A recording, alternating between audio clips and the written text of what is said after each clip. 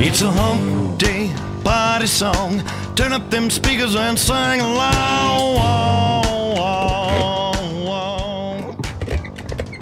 That's me adjusting the mic. Hi, Greg. Good morning, Brett.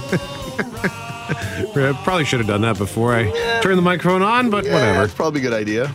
We'll do that next time. Things we learned for Thursday. Yeah. Did you go for any walks recently? Yes, actually. My dogs are getting just absolutely filthy dirty on the streets. We're dog sitting right now, and so now I got two. One's really yappy, and it's not mine.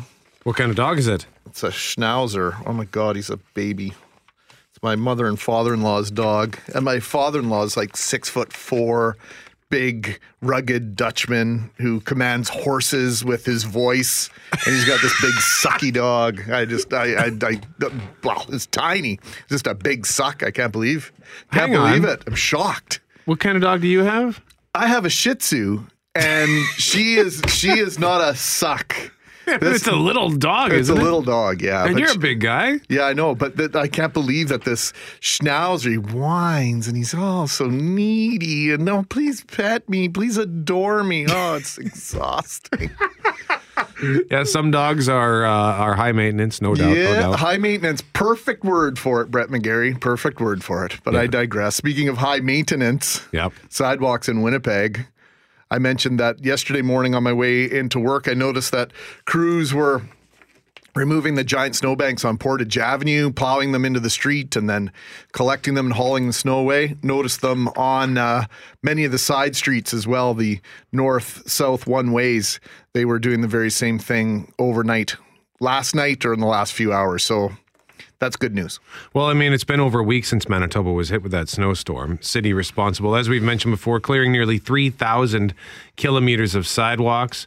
Progress has been slow, though, and in the last week there have been 145 complaints about those sidewalks, leaving a commute that is for some downright dangerous, because we were talking about how first there were problems with the snow that's piled up. Well, now there are more problems, as Global's Amber McGuckin explains. Navigating sidewalks covered in ice is more challenging when you have trouble walking. And I'm walking with canes that have got picks on them, and they still aren't good enough for managing. Dorothy Wigmore had surgery last year, and the icy sidewalks have her worried. It'd be nice if there was more sand and less ice. The city says crews started working on the sidewalks as soon as the snow started falling last Monday, but they're still cleaning. We've made one pass through the entire sidewalk network now, and what we're doing is, because of the heavy amounts of snow that we received, there are a number of sidewalk deficiencies that need to be addressed. But these pedestrians believe more needs to be done to make sidewalks safer. Like, I walk an hour a day and I will see somebody fall every day. That was a problem. Like, I might slip from there and might have twisted my foot. But it's even more difficult for people with crutches. I mean, yes, there is a sand, but actually it doesn't help because it's still icy underneath, right? So, I mean, you're walking and you can slip pretty fast. The city says they'll be continuing with clearing and sanding sidewalks for the rest of the week. Amber McGuckin, Global News. Now, you heard the voice of Dorothy Wigmore in that story, but you couldn't see her. And what you see, if you go to globalnews.ca/Winnipeg to watch the 6 o'clock newscast from last night, you'll see Dorothy using two of those canes. They both have picks on them. Right. And she has some fairly industrial-looking winter boots, and she's just tiptoeing almost, because she's walking on a sheet of ice. And I realize that's not this. I don't blame the city for the weather. The weather and what happened, the consequences of a heavy, wet snow as we move into March. I just noticed yesterday when I went out for a walk, there were some spots where I had to really slow down because I was marching along at my typical brisk pace, and then I slipped. I was able to stay on my feet, thank God. But yeah, it's treacherous out there. So I'm able-bodied and can maneuver, but Dorothy has those canes. There was another woman in there who was on crutches, So it's a tough go for a lot of people. Yeah, and we're not, like you say, we're not blaming the city for the weather, but part of the job of the city and maintenance and street crews is to respond to the weather. Remember when we had all the bridges in Winnipeg shut down last fall? Yes. Because we had that sudden freeze. Yep. People were up in arms, right? How come the city didn't predict this? How come we weren't out salting and sanding ahead of time? How come there weren't any preemptive measures? And then when it comes to pedestrians, right? We just got a text message while we're talking about this. Quit whining and crying about the sidewalks. Well, that's how a lot of people get around, is they get around by bus. They get around on foot. And so it is a big deal, and it's a big deal for a lot of people. And in the downtown, once again, where we're already begging people to come down and spend their money, it's another reason for people to go to a shopping mall. Mm-hmm. Plain and simple. Yep, absolutely. It's weird coming into work and not seeing a plow in our lot. There could be just a dusting, like just a sneeze of snow, and there'd be plows in the Polo Park parking lot. The lot is always immaculate. They're always working hard, and it's a safer place to go because the lot's clear. That's the mandate. Even when in the day that it was snowing, when it was still snowing and dumping snow, they were out there clearing at least a path for you to walk. And what's the word?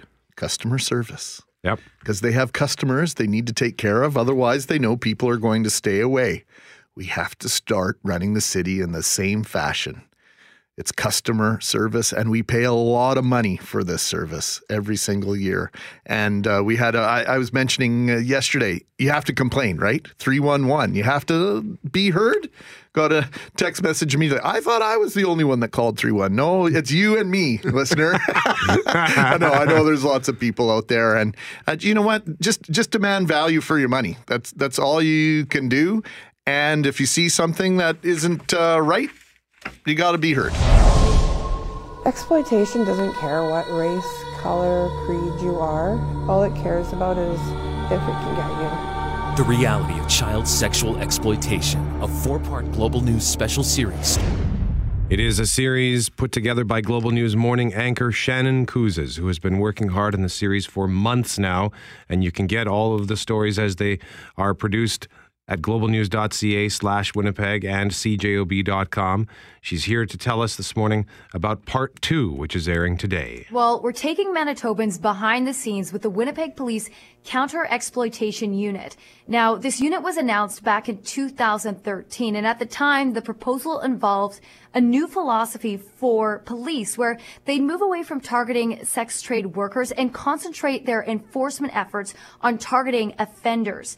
Now, this involves creating a safer environment for sex trade workers by building trusting relationships between police, sex trade workers, and the community. Here's what Inspector Kelly Dennison from Winnipeg Police had to say about some of the children they're working with. There's not a child I've met that woke up in the morning and decided, you know what, I want to be exploited and I'm going to use drugs. They didn't put themselves in that situation. They find themselves in that situation. It's to no fault of their own that they are in care and that they are in a foster or group home. That's not on them. So their circumstances are what they're living with.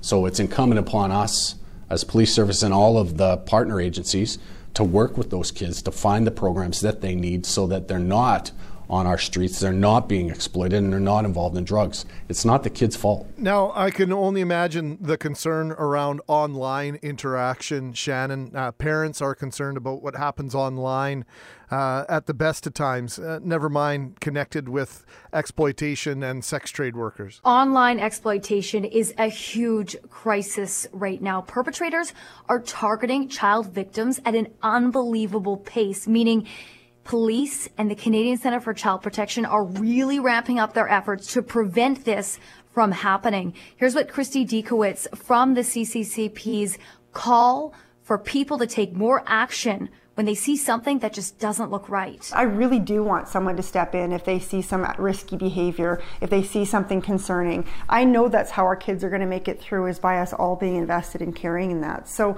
I think really being vocal as a community to say, we're okay with it if you raise a red flag, and maybe you're wrong. That's okay. I'd rather you be wrong and raise a concern and we can check it out than for all of us to miss something because we're all afraid of overstepping. Shannon, what should someone do if they see a problem? Well, they should call police immediately or a community agency they're familiar with. The Canadian Centre for Child Protection, also a great resource. And if you see something that looks off online, report it to cybertip.ca. That is run by the Canadian Centre for Child Protection. Now here's Inspector Dennison from Winnipeg Police. Global News Morning anchor Shannon Kouzes, who has put together a 4-part series called The Reality of Child Sexual Exploitation. More on these stories at globalnews.ca/Winnipeg and CJOB.com. 6:39 on this Wednesday morning. And of course, the top story of the in the news today is the passing of Stephen Hawking at the age of 76.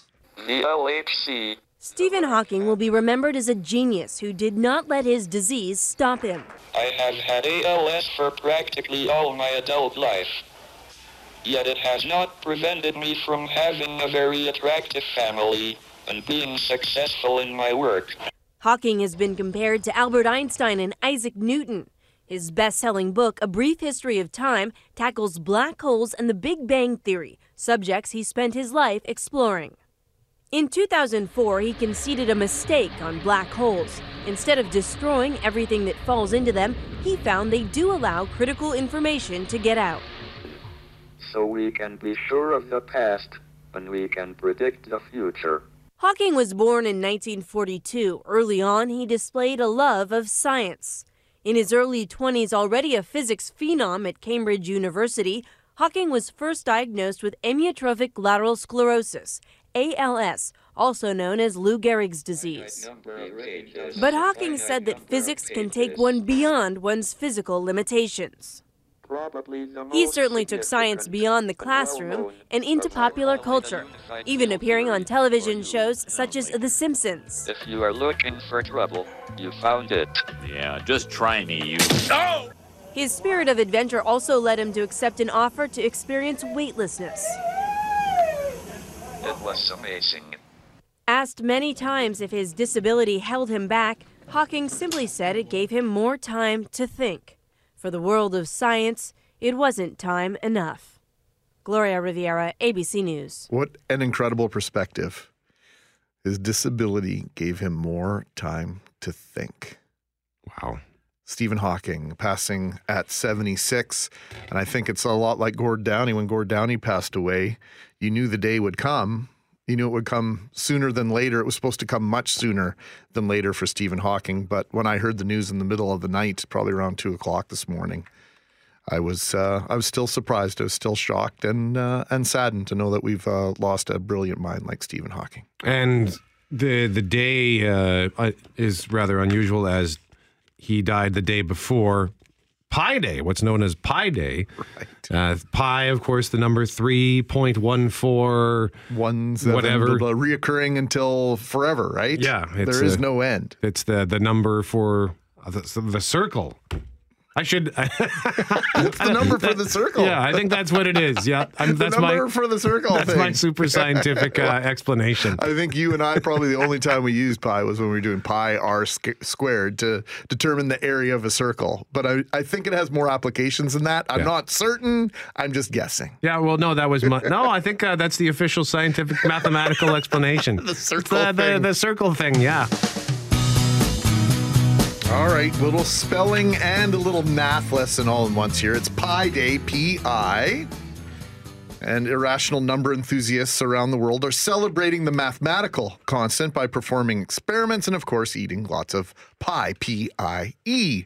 The number pi, which is approximately 3.14, and then reoccurring into infinity, is celebrated annually on March 14th because, of course, it's the 14th day of the third month. Today we're having coffee, talking about our favorite pies, but I see absolutely no one brought any pie to the table this morning. Where did this communication fall down? I was actually Vidal? going to bring pie because my friend is a baker and she does like a Pie Day special. but they won't be available until later on today. So we'll have pie tomorrow, is what you're saying. If you're good, it's a whiskey apple she's offering today. Come on. Ooh. Yeah. That Nice. sounds yummy. What is your favorite? What is your favorite choice of pie? You know, SLV? it's like in the past year or so, because of I've eaten a lot of pie because she's always selling pies, right? Mm-hmm. So, and I my favorite pie is whatever sweet pie is in front of me, honestly. Whatever I can stuff, and it's plentiful. Whatever I can stuff my face with, I'm not terribly discriminating. I'll eat it. Whatever I can stuff my face with. Pretty much. Is that a type? Yeah, chocolate. Anything sweet. I love it all. Ice cream, whipped cream, either, All of neither, that, both. Yeah, both. Very good. Kelly Moore, have you got a favorite? Well, I'll tell you, and I think Jeff Braun and Brett McGarry will remember back when we were at 980 Portage Avenue. 930 rather. My place. Pie place. Which is at 980, which was at 980 Portage. I never went there. You never went in there? No. Oh, what kind of pie do they have? Oh, everything. Are they still there? I don't think they are. I don't know. I don't think so. Yeah, I'm not sure, but I remember that was fantastic. Google but anyway, will tell us. I'm like Shanna Lee. I don't ever say no to pie, but if I had to pick one pecan pie, I think would probably be my favorite with a little dollop of whipped cream on it. Just like Ben Affleck in Reindeer Games. Okay, if you're insistent. How's that for a deep pull? Nice. Wow. Oh, it's a pecan effing pie. That's a terrible movie, by the way, Reindeer Games. Yeah. For me, it's pumpkin pie. If I had to choose it would be pumpkin pie with tons of, not just a dollop of whipped cream. I like lots and lots all the whipped cream. Yeah, I like it. You like a little pie with your whipped cream? Cool Whip container Yeah, on like there? is it Cool Whip? Is it the aerosol? You know what? I for a few years I was into the can, the aerosol, but that stuff's useless. It's got if you're buying it from a store, it's a Cool Whip, but of course homemade whipped cream is the best stuff. You have to make it from scratch. You know, you just put it in the mixer and that's the best. And also pumpkin pie is the best because a lot of people I know don't like it, so that means I get it all. Yeah, and then you get the old index finger in the bowl that they mix the whipped cream with. And I do remember licking the... Use a spatula, it's better. Not even the spatula. The blenders. The blender the mixer. blades or mixer blades, right? Yeah. That was always my job. Yes. Mom, Behind the glass, Jerry. When I was working for a company called Armatech, I did a stint as a driver for them. Yeah, and of course you did. I would drive all over southern Ontario, and I loved the days when I got to go through a little town called Norval, Ontario. There was this bakery called Crawford's, and one Friday a month they would have butterscotch pie, and it was the best pie ever. Okay, describe this. It was they called it a butterscotch cream pie. So it was basically like a really, really thick butterscotch pudding inside of a pie, like the homemade butterscotch pudding, old fashioned. And then it was topped with the whipped cream, and I think they put coconut shavings on top as well. Wow! Now they had to ruin it with the coconut. Agreed. Don't put the coconut on. Leave the coconut. Don't try and make it better. You can't make it better. There's nothing that would make it better than what it already is. Coconut, that's rolling the dice. Bronner? I'm super picky. There's only 3 pies I like. I don't eat whipped cream of any sort. Saskatoon is the best. Blueberry is second, and apple pie is third. Wow. Okay. And I'm lactose intolerant, so I can't put ice cream on it either. Saskatoon. And the Safeway brand is my favorite. Really? Yeah. You know what? We have our own Leonard here. Well, hey, it's sometimes like I like those the pumpkin pies from Costco because they're gigantic. Oh yeah, $6.95. Yeah, they're pretty good. I don't think I've tried those. Oh, they're very good. Try one. It's almost made the art of pumpkin pie making irrelevant. Oh, and okay, from Perkins, you can get the chocolate French silk pie. Yes. Have you? Oh, I think I've tried that before. But the thing is, you have to get a whole pie. Yeah, you can't just get a slice. No, the pieces are small, and it's more bang for your buck. You get a whole pie, and then you can eat most of it yourself. Yeah, see, I would really like to go to a bakery, like a proper bakery, and order a pumpkin pie. Rather than just go to the Costco and buy the store of course. one. Yeah. I've been curious to try that because even though I like those Costco pies, the Superstore sells these I think the brand is Farmer's Market. Yeah. And they're tiny.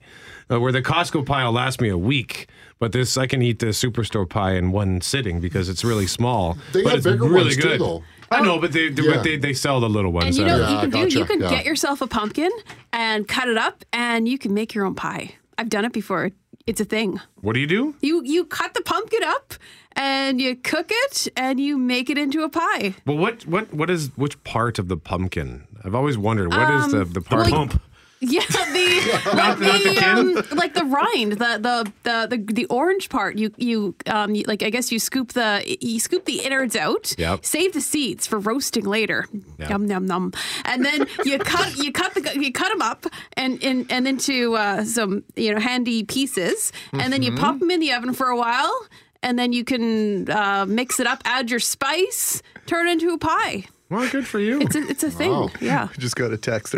There's no bad food at Costco, especially their bacon.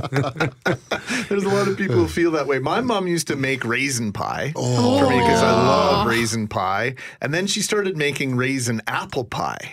And my nanny, who's still around, who cannot cook to save her life, is an amazing baker. It's really odd that she cannot cook a roast beef like for anything, but she is the best baker in the world, and she makes two things that are my favorite.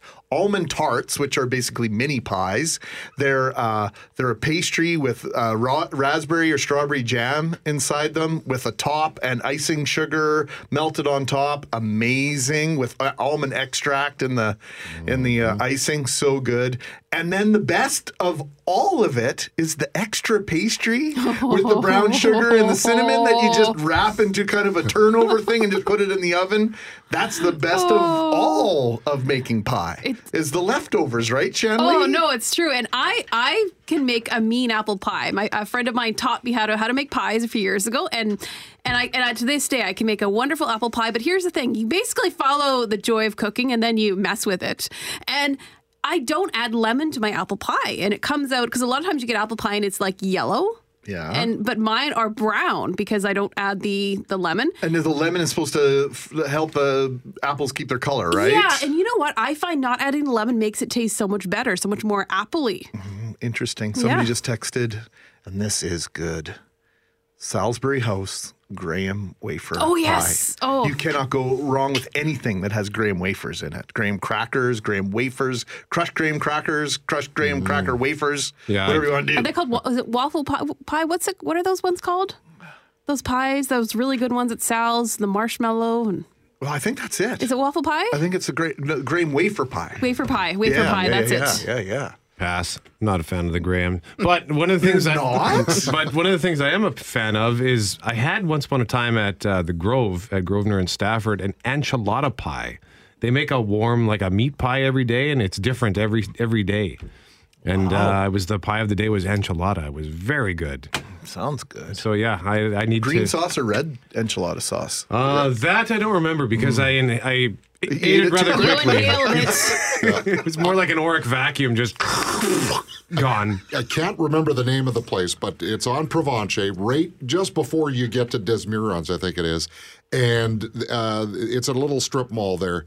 And speaking of meat pies, they make the best steak and chicken pot pie. Seine River? Is it? Yeah, I think it might be the Seine River Cafe or something Seine like River that. Cafe have killer No, this is a bakery. It's a bakery. Yeah, this is in a that bakery. same strip mall, maybe. Yeah, it's right down in the far corner there. Every once in a while, I'll stop there on the way home and I'll go, honey, I've made supper tonight. Aaron saved it. Aaron saved it. It's not graham cracker pie. It's flapper pie. Flapper pie. Is that what it's called? Wow. Yes, thank you, Aaron. There's a place here called Molly's Meat Pie. Molly's, that's it. Molly's Bakery. Someone texted it in. Yeah. No, I found it on the Googles. Yeah. Molly's Meat Pies and Bakery Products. So all that time when you're all, I'm addicted to Molly, you're talking about pie.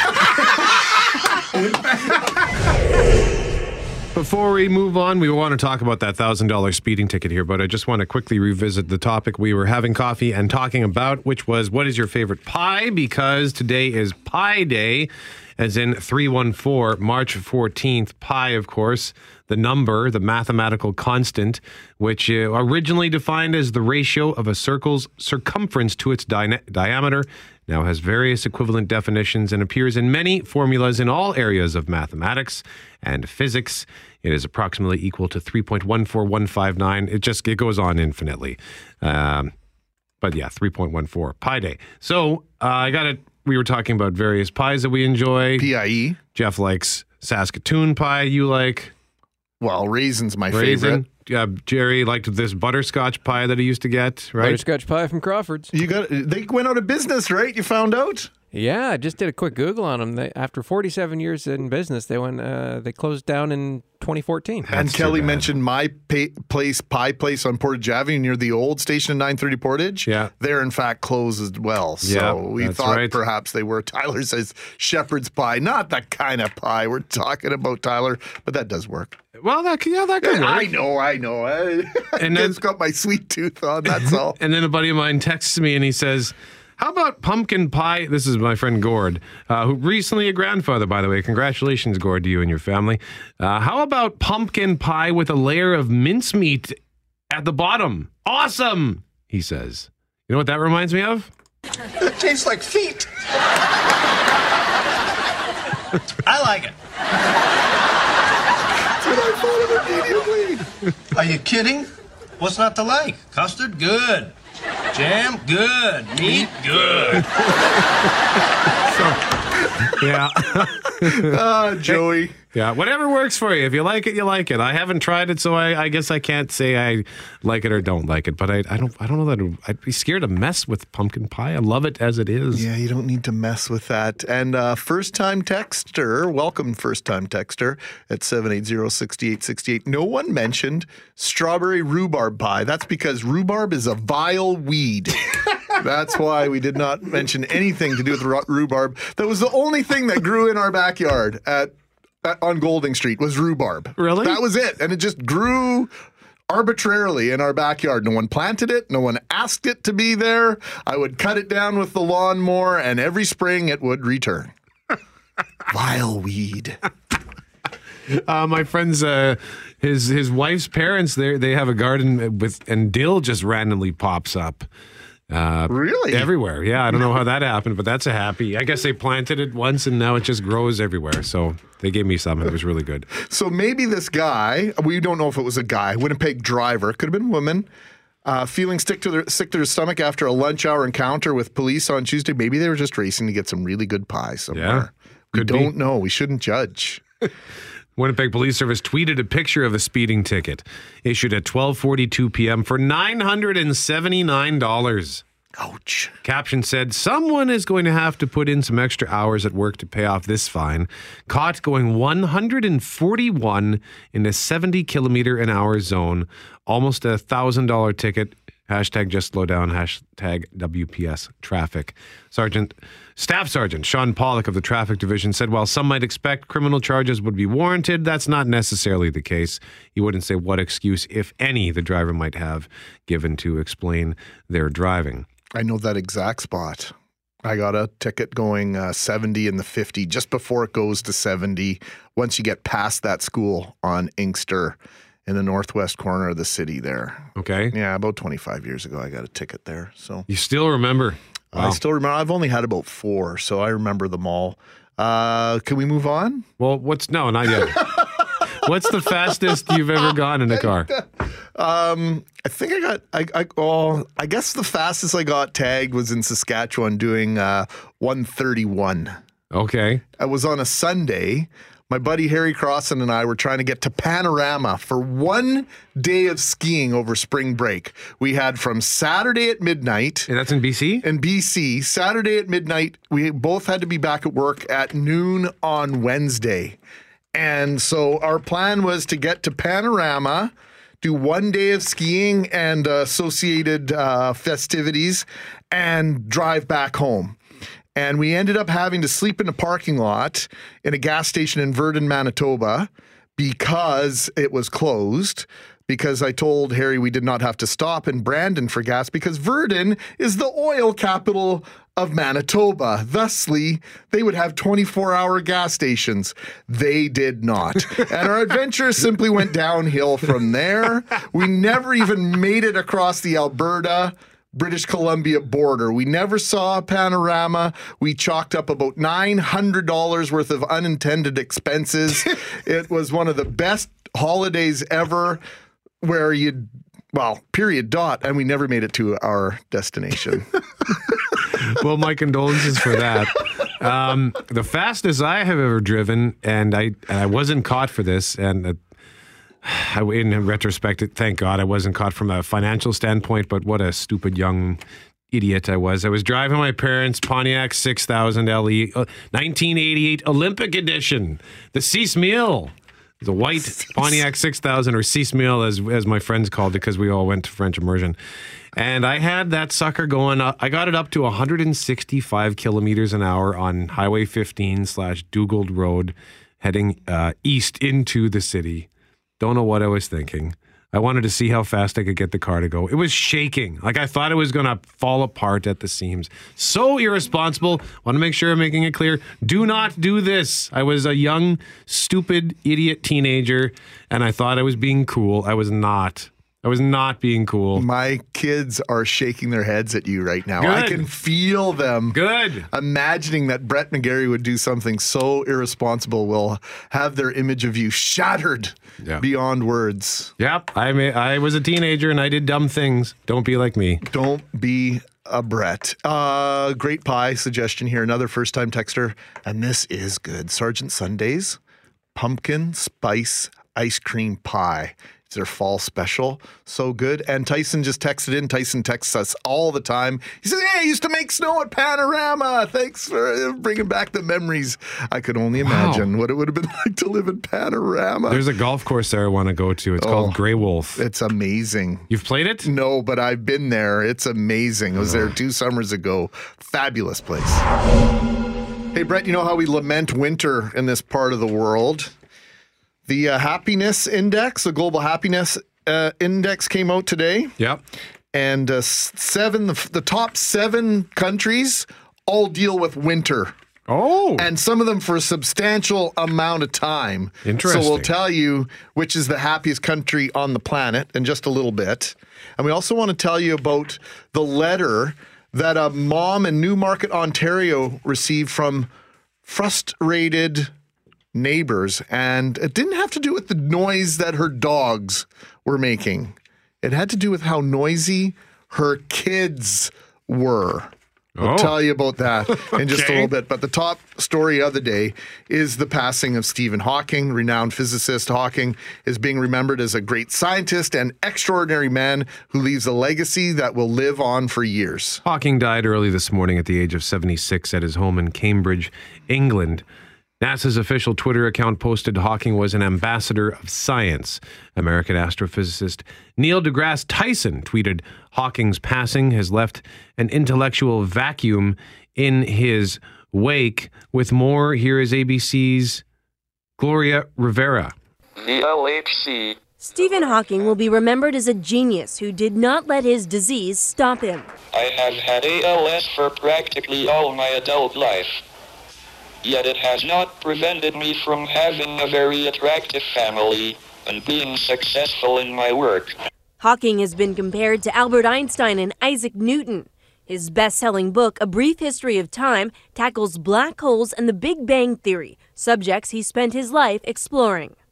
In 2004, he conceded a mistake on black holes. Instead of destroying everything that falls into them, he found they do allow critical information to get out.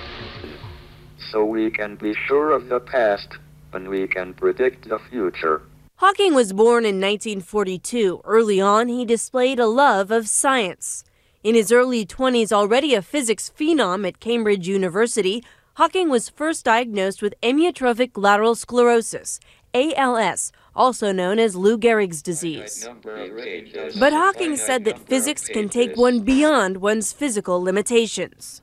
Probably the He most certainly took science significant beyond the and classroom well-known and into popular culture, even appearing on television shows such as The Simpsons. If you are looking for trouble, you found it. Yeah, just try me, you. His spirit of adventure also led him to accept an offer to experience weightlessness. It was amazing. Asked many times if his disability held him back, Hawking simply said it gave him more time to think.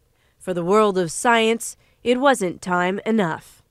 Gloria Riviera, ABC News. Now, his children, Lucy, Robert, and Tim, say Hawking was a great scientist and an extraordinary man whose work and legacy will live on for many years. In a 2010 interview with ABC's Diane Sawyer, Hawking revealed the most important advice he has given his children. 1.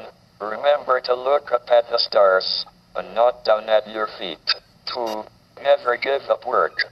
Work gives you meaning and purpose, and life is empty without it. And here's number 3. If you are lucky enough to find love, remember it is rare, and don't throw it away. Now, 10 years ago, Hawking helped Canada's science profile when he accepted a research post at the country's crown jewel of theoretical physics study. In 2008, Hawking took on the title of a distinguished research chair at the prestigious Perimeter Institute for Theoretical Physics in Waterloo, which later named a new wing at the facility after the wheelchair-bound scientist. And just one more clip. This is Stephen Hawking giving the business to Piers Morgan. Many people, Professor, think you are the most intelligent human being in the world. Do you agree? And if it's not you, then who is it? Present company accepted, obviously. I would never claim this. People who boast about their IQ are losers.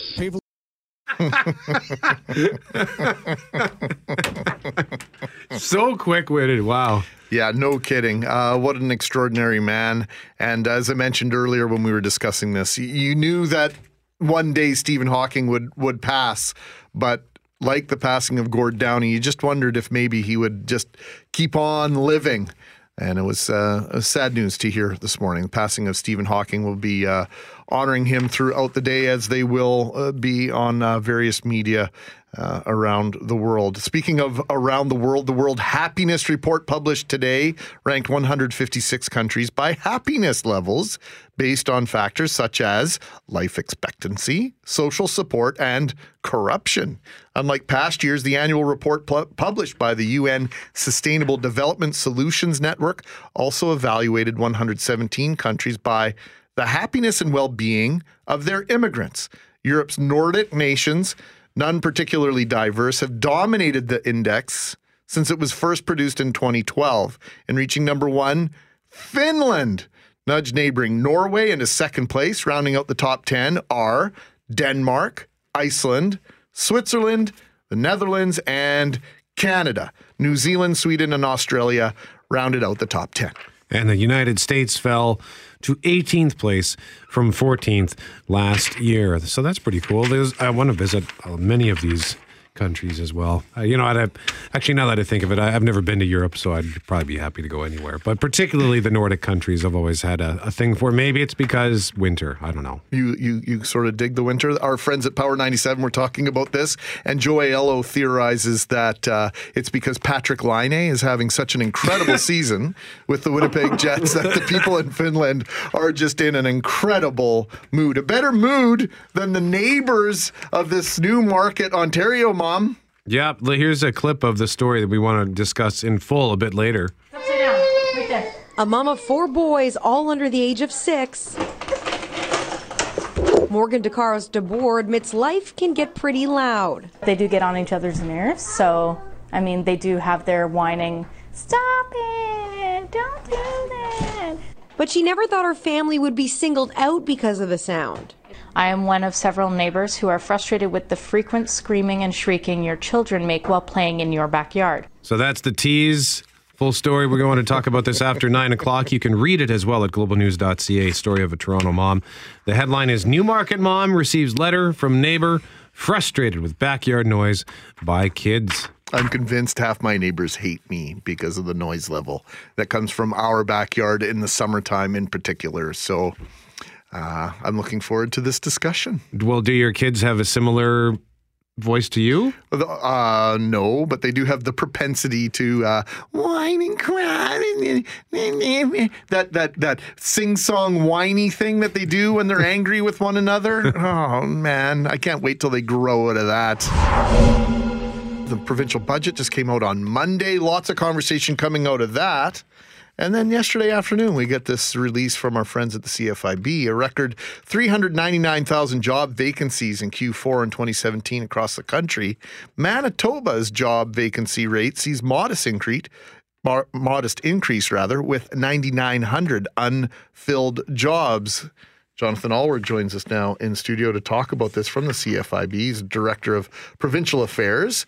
And Jonathan, you're telling me that this isn't uncommon. This number is sort of static for Manitoba? Well, what we've seen in the past is Manitoba doesn't necessarily rise like others in the country. But if you look at the rates for the fourth quarter of last year, all the provinces seem to be rising. And it's usually indicative of an economy that's growing strong. But it presents lots of problems at the same time, especially for small business owners. We hear it from our members all the time. Each employee, because you have fewer, is so important. And if you're trying to fill one without any luck, then it's a real problem for your business. And although the economy might be growing strong, that really puts a constraint on your ability to grow if you can't find those employees. So it's not a situation where people simply don't want to work. It's that there are not people who can work? Yeah, absolutely. That's often the case. It could be about finding the employees with the right skills to meet your business. It could be where your business is based out of. Often you find in larger communities, it's not as much of a situation, and you find more employees that you can choose from. But in Manitoba, it increased to, like you said, 9,900 jobs, and it's a growing problem. Usually the economy here is a little more stable when we see in this report. But it's a big problem that's going to put a constraint on growing businesses, especially those small ones that want to try and improve. Well, I was telling you a story off air about when my mom used to own a restaurant in Boissevain, and the Turtle Derby is their annual event. I think it went away for a little while. They brought it back. Regardless, I remember one summer her head cook at the restaurant wanted the whole weekend off so he could play in a baseball tournament. She said, "Well, no, I need you here." He said, "Well, then I quit." And to rub salt into the wound, she had no choice but to hire him back on Tuesday because there was nobody to do that job. And I know lots of people in rural Manitoba who are in that same predicament, especially when they own service-type industry, service-type businesses. There just are not enough workers to fill the jobs and to fill the hours that they have to offer. Yeah, it's a real problem, and it's not just exclusive to rural Manitoba. Certainly, it's a problem here in Winnipeg as well, and across the country. As you can see, nearly 400,000 unfilled jobs. But if you look towards what are the solutions to the problem, a lot of them aren't short-term fixes. One of the things, though, I'm encouraged by to see is the new Canadian Free Trade Agreement.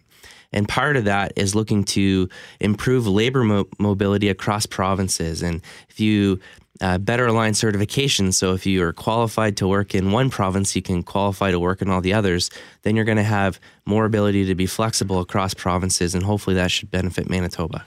Another problem, too, that some organizations are facing, for example, is simply just trying to keep costs down. Winnipeg School Division, we did a report, Global News did a report on school divisions having to raise their taxes yet again. The latest is a 3.3% hike for Winnipeg School Division. But one of the things I noticed out of that is they're keeping a lot of positions vacant simply to keep their jobs down. So in some cases, too, it's just about keeping the sheet balanced. Yeah, and that can absolutely be the case. And I know we've been hearing from small business owners, and our business optimism levels that we look at actually show this very much, but they've been facing so many increasing costs from every level of government. The federal government with the federal tax changes, payroll taxes are going up. Provincially, we have a carbon tax coming into Manitoba, hydro rates likely to increase this year.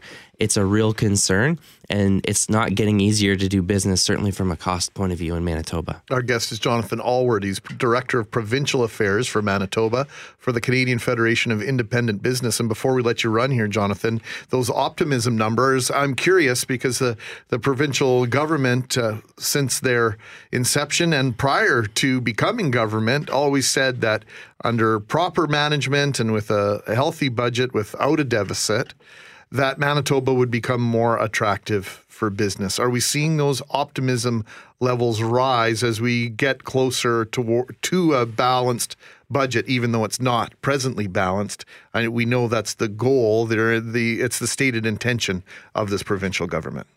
Well, and that's certainly a priority for small business owners because they understand that deficits and increasing provincial debt today are going to lead to usually higher taxes tomorrow. But we've seen really highs and lows in business optimism since the government took over.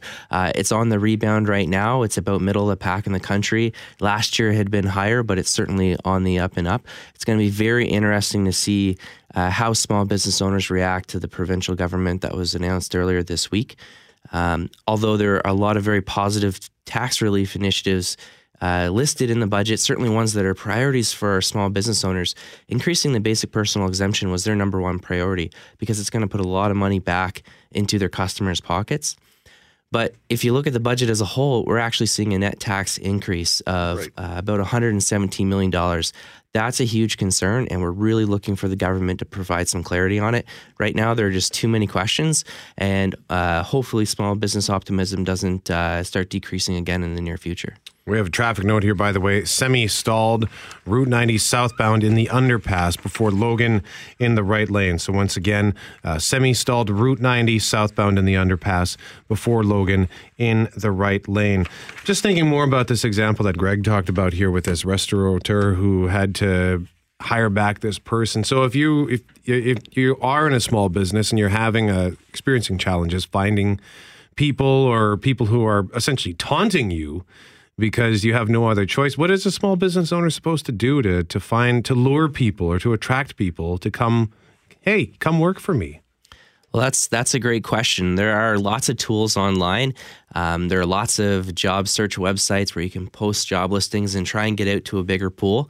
But when in doubt, call CFIB, call our office here in Winnipeg, 204-982-0817. We have business resource help, and we'll do our best to help businesses get out there with a bigger voice so they can look at filling those vacancies. Jonathan Allward is Director of Provincial Affairs for Manitoba for the Canadian Federation of Independent Business, joining us live in studio here at 680 CJOB. Jonathan, thank you very much. No, thanks for having me. 1, 2, 3.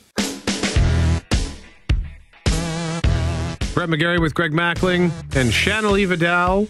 3 things with Shanley Vidal, heard every day after the 8 o'clock news. And today it is 3 things about March 14th. And we're getting all kinds of text messages, and we will continue to share some of those. But first we'll let Shanley explain why we're getting all these text messages. Good morning, Shanley. Good morning, Brett. Good morning, Greg. Good morning. So today is the 30th anniversary of everybody's favorite mathematical holiday. Why is it only 30 years? That's what I want to know. That's a good question. Like the March 14th hasn't been around for, several hundred years. I know. This whole March 14th thing must be a recent occurrence, but I think it's before somebody decided, hey, you know what? We're gonna celebrate on March 14th. All right. Drew the correlation. So Pi Day, P-I. It is because it's the 3rd month and the 14th day, and it makes us think of the mathematical symbol pi. Pi represents a constant, such as the ratio of the circumference of a circle to its diameter, which is approximately 3.14159. And that according to piday.org, they have their own website, pi has been calculated to over 1 trillion digits beyond its decimal point. As an Who would double check that work, by the way?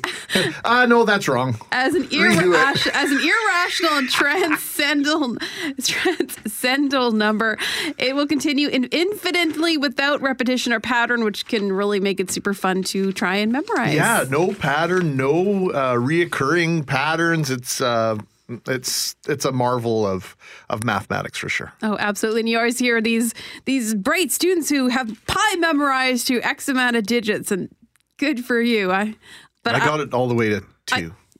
I got it. I just got the 3.14. Yeah, that's good enough for me. Yep.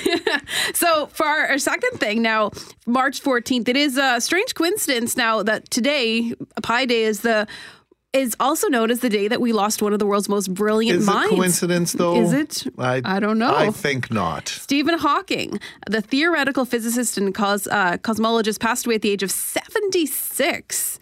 and he was diagnosed with ALS in his early 20s. That was more than 50 years ago. Nobody thought he was going to live this long. They kept telling him, you don't have time to live. And it's he lived such a fascinating life. But here's another March 14th coincidence to another brilliant mind. Albert Einstein, he was born on this day 139 years ago. How about that? How about that, huh? Wow. Okay. And also, now Stephen Hawking has a reputation for being hilarious. He's made several appearances on TV shows. I know he was on The Simpsons. He did this Monty Python, the Galaxy song. He's been on The Big Bang Theory. The Big Bang Theory. He was also on an episode of Star Trek: The Next Generation where the character of Data goes into the holodeck and he wants to play a game of poker with some of the universe's greatest minds like Hawking, Albert Einstein, and Sir Isaac Newton. Certainty principle will not help you now, Stephen. All the quantum fluctuations in the universe will not change the cards in your hand. I call. You are bluffing. And you will lose. Wrong again, Albert. Phil. Stephen Hawking schooled them all. Of course he did. Okay. All right. What's the third thing? The third thing, because we are celebrating Pi Day today, it only makes sense to add an extra E and celebrate Pi Day, P-I-E. E for eat, because trying to solve mathematical equations can really work up an appetite. So it's an excuse to treat yourself, maybe your coworkers, to some tasty pie. And I did promise I will be bringing in some pie tomorrow morning. I've actually ordered an apple whiskey pie. Thank you. No word of a lie. It's true. We'll thank Nadine in advance, too.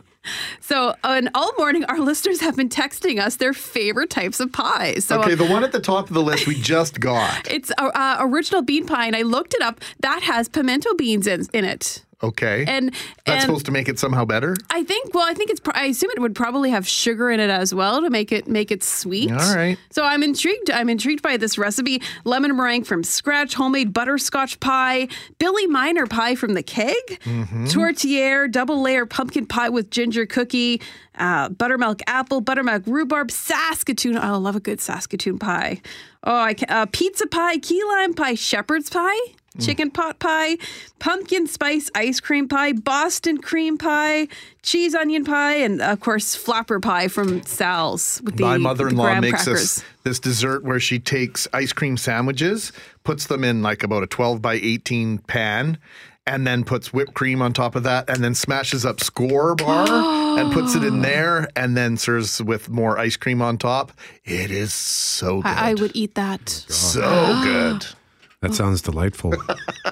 Yeah, so we'll leave you on that. Yeah. We got a text here from B-Rad who says, Brett Meister, the absolute best pie in Manitoba is in Selkirk at Barney Gargles. The pie crust is amazing. I double dog anyone to tell me a better pie. I've never had it, so I can't dispute it. I have been to Barney Gargles. I don't. You pretend like you do like nothing but stay at home and read books. You've got a secret life. I have a lot of pity on people. People take pity on me and take me out and get me experience. But I've been to Barney Gargles. I don't think I've had the pie, though. But I'm going to have to check that out next time. All right, Shannon Vidal, thank you very much. 3 things on Pi Day. You can keep those text messages coming at 204-780-6868. We're getting all sorts of feedback on pie. Also, a couple of interesting text messages on speeding. And one of them, and I'm just trying to find it here, we had somebody who texted us to say that they lived in Germany for a time. And the speed there, of course, was the Autobahn. And they would set the cruise control to like 170, 175, but the fastest they've ever driven was actually in Canada, 245 kilometers an hour. No. And this was only for a few seconds, very wide, open highway in southern flat Saskatchewan. And this is also a first-time texter. So welcome your maiden voyage on texting 680 CJOB. We appreciate the feedback. And you can all email us, Brett at CJOB.com, GMAC at CJOB.com.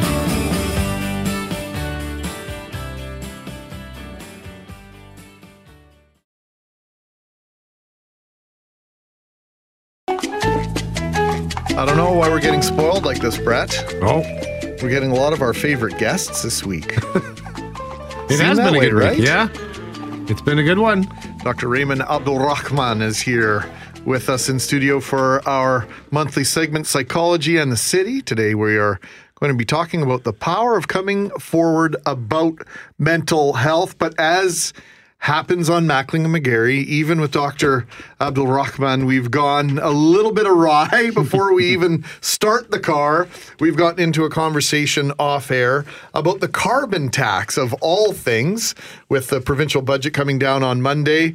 Raymond, you were saying that it feels a little odd as to how the government is approaching this, not to put words in your mouth, so I'll let you use your own words and talk about taxation and talk about how do we go about changing behavior? Because that, on the surface, at least seems like that is what this tax is supposed to be about, right? Well, why don't I start with a quote by Stephen Hawking? I think that's apropos, given his recent death, and one of his quotes is, "Science can lift people out of poverty and cure disease. That, in turn, will reduce civil unrest."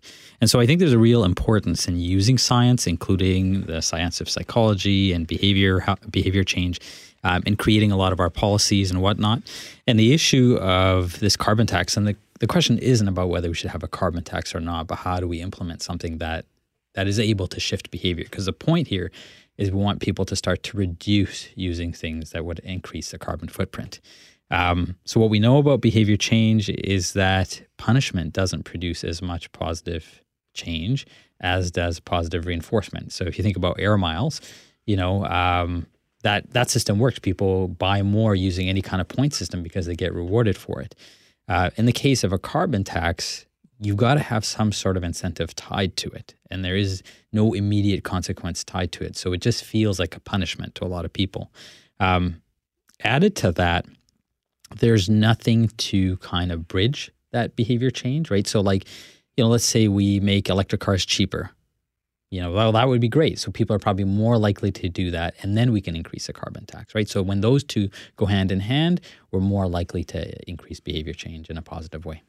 Yeah, I was thinking about that just the other day with the carbon tax. This feels kind of like, the government's, they like to say, well, we're going to cut taxes here and cut taxes there. But then if you impose new taxes, that's going to, all those costs are going to end up trickling down to us in the forms of, we had a listener text us saying, hey, I burn through 500 kilometers a day on trucking on the highway. All that gas cost is going to be passed on to the consumer. So I don't really know what they think they're accomplishing by imposing these taxes in the way that you've described. So thanks for putting that kind of perspective on it. Well, I think it's really important when people are in leadership, they need to be able to consider the point of view of the everyday person, right? That whole statement of let them eat cake, when people were going through a struggle with hunger, the French Revolution. You can't step out of that sense of reality. And although I totally agree, we need to be able to make that environmental change for the better, we cannot exclude the point of view of the everyday person. That comes down to the pocketbook. Well, yeah, there's a disincentive to speed, right? And if we were all in the proper state of mind and all as community-minded as we would hope we would be, we wouldn't need to have photo radar. We wouldn't need to have red light cameras because we would all obey the red lights and the amber lights the way they were intended. But some of us think that yellow means go faster and that stop signs are yield signs. And so we have our own version of what the law is and how it applies to us. Absolutely. Yeah, consequences are needed. Consequences are very helpful, but we get more change through positive reinforcement than we do through punishment. And I think it's a key principle to keep in mind. Okay. We brought you on here today to have a conversation, to send some kudos, some love to a couple of NBA superstars, DeMar DeRozan and Kevin Love. And DeMar DeRozan plays for the Toronto Raptors, and he went public late in February about his battle with depression. I'm just going to read this couple of sentences here from the USA Today. DeMar DeRozan is getting the response he had hoped for when he opted to publicly detail his struggles with depression and anxiety. The Toronto Raptors All-Star, who spoke at length with the Toronto Star late last month about the importance of addressing mental health issues, said Tuesday night that the ripple effect of his interview has, quote, been probably one of the most incredible things that me personally I've witnessed, period. That's from someone who performs at the highest level in professional sport, makes millions of dollars a year, and he's finding the greatest reward in coming forward with something very personal and how that's allowing others to come forward. It's a pretty powerful message. It is a very powerful message. To me, the concept of mental health is the common thread, I think, that ties us together as humanity. And I think the moment we start to isolate, and Kevin Love talks about it, where he said, I used to think that mental health was something about another person's problem. But the moment we realize that we're all tied to this concept, I think it increases our sense of humanity.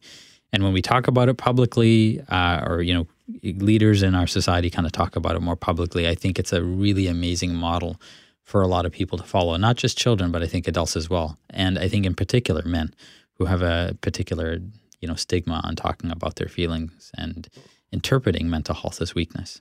Well, yeah, there's that whole suck it up mentality. I just got to deal with whatever it is I'm going through. I'll walk it off. Yeah, exactly.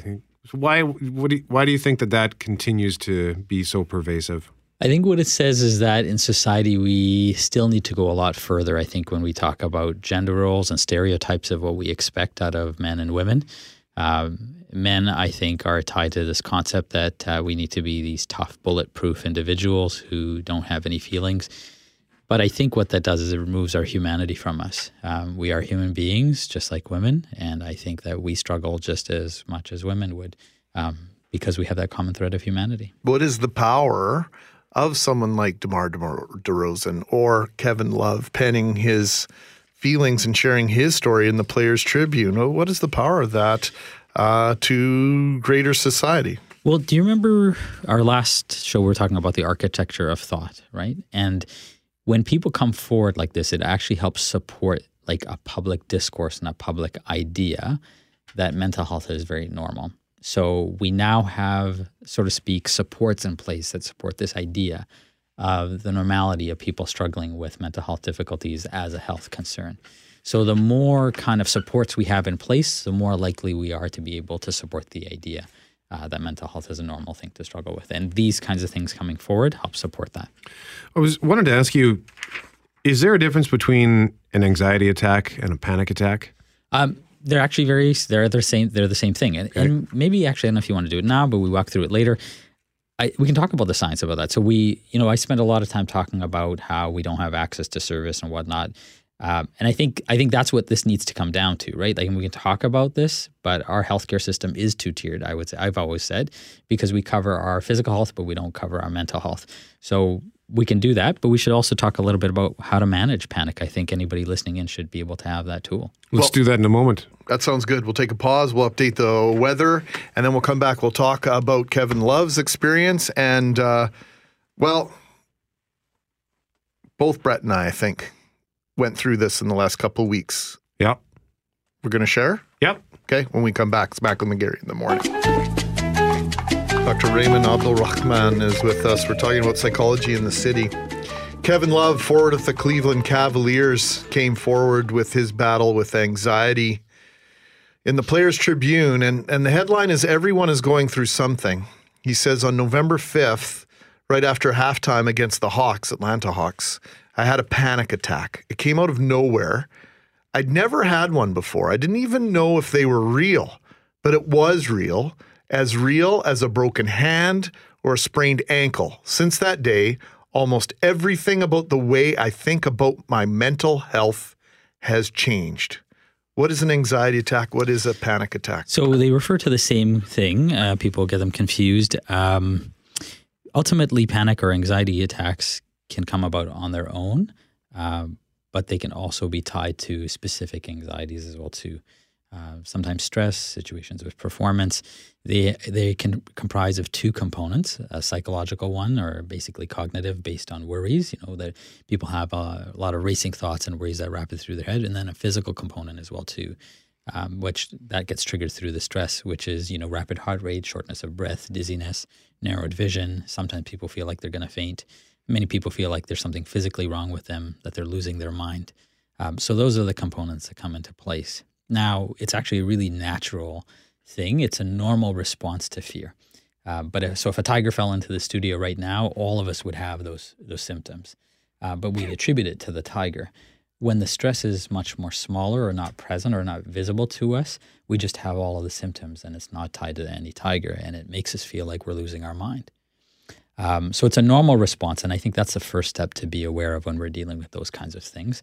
But then there's a series of things that we can do to reduce our arousal. Ultimately, it's just our body is in a heightened state of arousal. It's fight or flight. So a tiger comes into this room, we need to be able to run out of this room or kick that tiger. One of those two things. So it's that normal response. But what we want to be able to do is teach our body that this is not a scary situation. And so there's a process that one can go through therapy that would learn. And ultimately, number one is to turn off that psychological trigger and is to realize this is normal. It's just happening at the wrong time. And number two, one of the ways that our body increases our arousal is to start to take in a lot more oxygen. So the amount that comes into our body is higher, that increases into our blood system, and so we have all those other symptoms that go with it. So if you and I right now all started to suck back a lot of oxygen, all of a sudden when I do that one deep breath, my head goes whoop, I start to get a little bit loopy in my head. And so we need to learn how to manage that physiological arousal. And so if the problem is too much oxygen through one big hole in our face, we close our mouth, and we breathe through our nose. And so regulating our oxygen through our nose, two smaller holes in our face, helps us slow down that breathing. We also need to make sure that we're getting a deep, full breath. And usually we try to breathe from our chest, so they're short, but our lungs are restricted there because they've got a rib cage. When we breathe from our diaphragm, that diaphragm goes down, all that stuff down there is squishy. It allows our lungs to expand fully and get a fuller breath. So regulating the oxygen from our nose and through our diaphragm allows us to get that fuller breath. And staying in that situation as opposed to leaving while we're doing that on a repeated basis allows us to be able to learn and teaches our brain that it doesn't need to react that way because this is not a dangerous situation. That's the science of a panic attack. Yeah, Greg sort of alluded to it. I think the experiences that we had were similar but different. I think Greg's was more of a... Well, why don't we start with yours, because I think yours was more of an event, right? Yeah, I was a day. I think I had about 3 different things on the agenda, and it was a Monday. Didn't have as much sleep as I would like, and I was sitting here, and I could feel my body, my physiology, literally changing. And Brett gives me a hard time because I'll be on Twitter and stuff. I'll be on my phone sometimes, but I was literally texting with one of my best friends, saying I'm having a panic attack right now. I'm on the air. I can't run out of the room. And my buddy just spoke and talked me through it. And I think acknowledging the fact that that's what I was going through probably allowed me, this is my own diagnosis, you can tell me if I'm wrong, allowed me to get to the crux of the problem quicker and recognize it. And during breaks, I was kind of trying to regulate and to change my breathing pattern. And I got through it in about 40 minutes. It would have been nice if I'd been able to maybe leave the room, but to be able to recognize it, I think was critical for me. Absolutely, yeah. And to be able to talk about it, to know what to do about it, right? Can you imagine what would happen if you went through that and you couldn't tell anybody about that? You couldn't text your buddy. Then you live inside your own head, right? And it becomes worse. And imagine if you realize that you're the only one struggling with that. Well, you imagine that you are. Yeah, that's right. And in truth, so many of us struggle with it, right? Approximately 1 in 4 people struggle with an anxiety disorder, and panic is really tied to anxiety. So we're not alone, right? This is a human issue. And for me, one of the things that I've come to realize, I'd say over about the last month and a half, and there's just been a lot going on, both professionally and personally, and it's all kind of added up, and it's increasingly I've found I'm having a hard time breathing. I'm having a hard time just calming down, and it's been increasingly frustrating to the point where I actually think I need to maybe to talk to somebody to give me some tools, because I more frequently feel like a complete basket case. Like I just can't focus on anything because I can't I can't calm down. I can't slow it down. Yeah. And layers of stress will do that, right? Because you think about the layers of stress that we had, that's saying a ton of feathers, right? And the weight of that, think about what that does to our emergency response system, right? Although there's no tiger in the room, we still feel this imminent sense of danger and urgency, even though there's small layers of it. And so we can't identify a tiger, but the weight of that tiger is still there. So I think you guys being able to talk about this like publicly on air makes a huge change. And so hopefully the listeners that are listening, take a cue from this and realize that there's nothing wrong with talking about it, being honest about our feelings as men, and then seeking help when we need it. You're nominated to kick the tiger. Brett and I will run out of the room. Is that a fair deal? That's a fair deal. Huh? Raymond, you've got a couple of websites. Why don't you give them a plug? Yeah, so clinicpsychology.com is our clinic's website. I'd encourage everybody to please check out our Win Love campaign, winlove.ca, WINNLOVE.ca. And that's using the psychology, the science of psychology to help improve our civic pride. But with regards to talking about panic, I'd like to point everybody to this direction. We've got a free resource on our website. It's called Worry Shrinker. So if you are a parent, if you work with children in any way, we've got a free resource. Google Worry Shrinker, and it comes up as number 1 on Google. You'll find a resource on how to help work with anxiety and panic with young kids. So we help prevent this early on. Dr. Raymond Abdul Rahman, psychologist with Clinic Psychology Manitoba.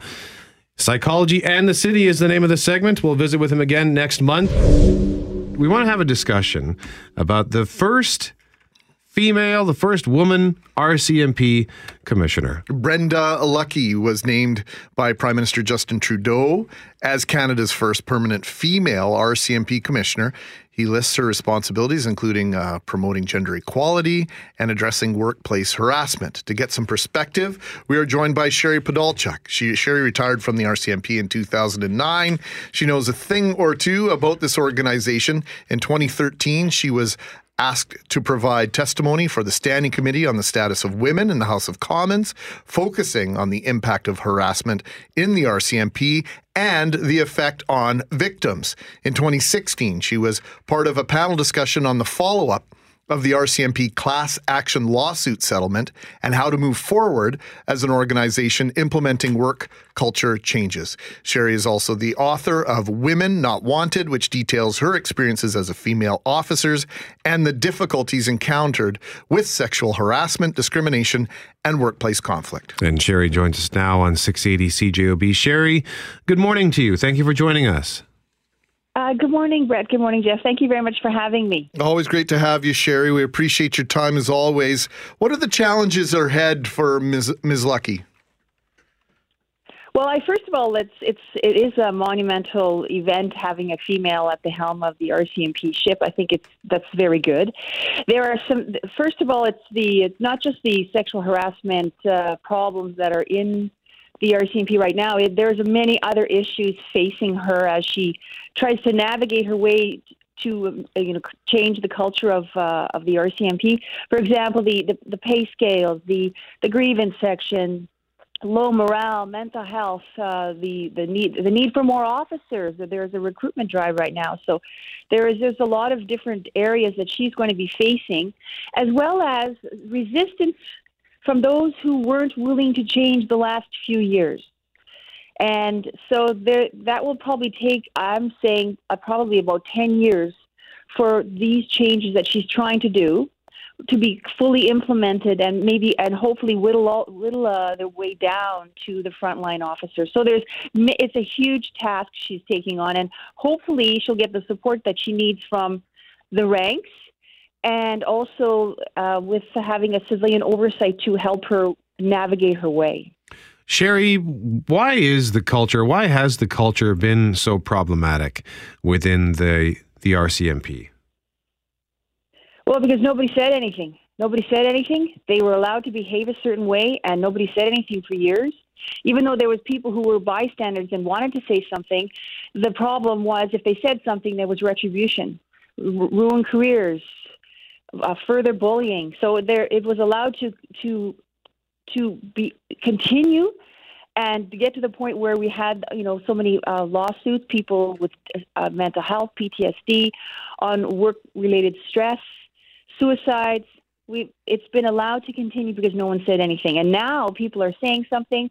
There are people in positions of power who are wanting to make changes. There are people in the background who don't want to make these changes. So anytime you're changing a behavior, you will have a lot of resistance because they like the way it is. And many have identified their whole life around the image of the RCMP. And when people speak up to try and make changes, some of these people will feel threatened, and they will do everything they can to protect that image. And as a result, then the problems continue.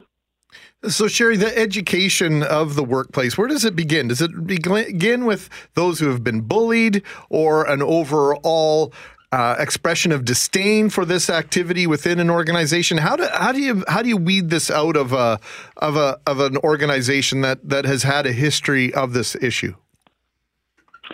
That's a very good question, and there's a lot of different organizations outside of the RCMP who specialize in organizational leadership and cultural change. That's where they need to start, is find an organization that can help from the outside and use the inside knowledge of the officers that we have and leaders that we have to create that change.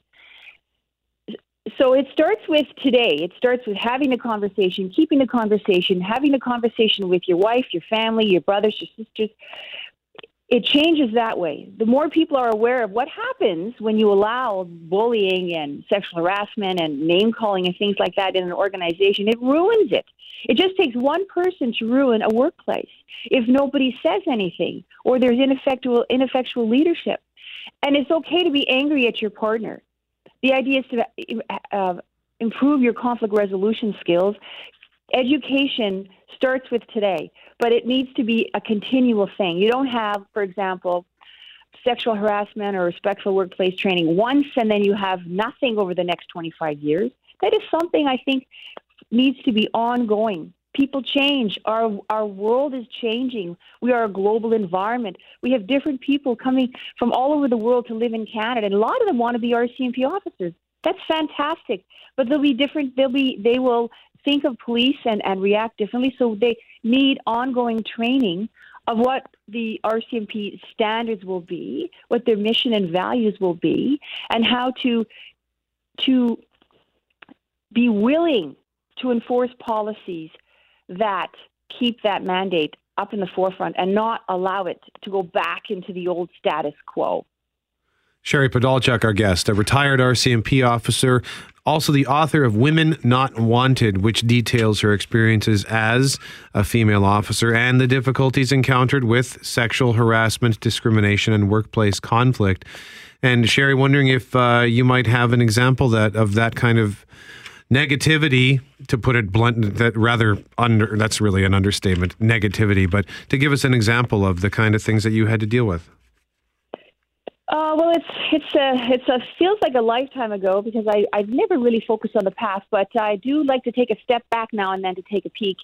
So it started out very simple in my case, and sadly it's still continuing. But people are being aware of it and they're speaking up. So I am very optimistic things will change. So for me, it was at the very beginning with name calling, and when I asked them to stop, they didn't. When I went to the leader, he did not get them to stop and simply thought it was funny and maybe I liked the attention.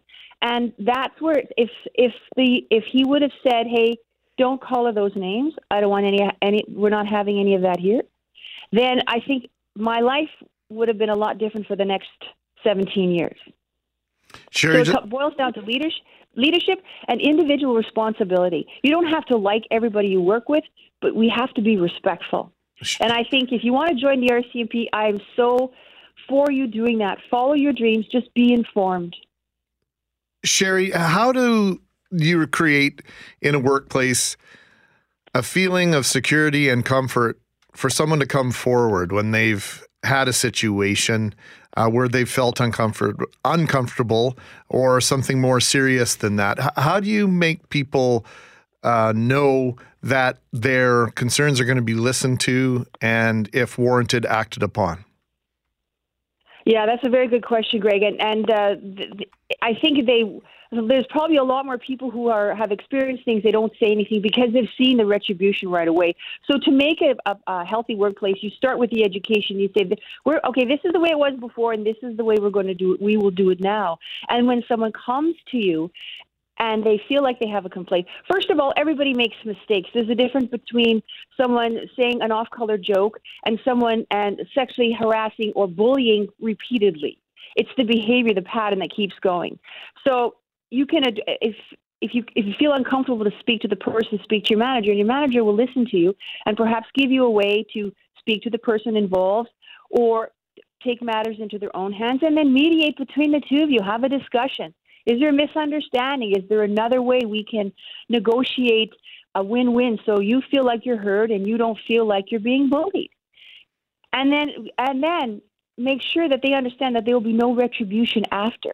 And that will look like, so someone comes and says they make a complaint. The management takes it serious. They make a complaint. They take the complaint. The person goes home, man or woman, because both are bullied. They come back to work the next day, and there is no fear of retribution. That's when you know that is a 100% safe place to work with, and that will take a lot of change. Sherry, I wish we had more time. Let's do this again. Lots of discussion and break-off points from this main discussion here. We appreciate everything you do, and thanks for sharing your time so generously with us. Thank you so much, and thanks for asking me. Have a great day. Sherry Podolchuk, thank you very much for joining us. Retired RCMP officer. She retired in 2009, and she is the author of Women Not Wanted, which details her experiences as a female officer and the difficulties she encountered with things like sexual harassment and discrimination. That's all the time we have. I'm Brett McGarry. He's Greg Mackling. Thanks to Behind the Glass Jerry and Shannon Lee Vidal. And thank you for listening to CJOB.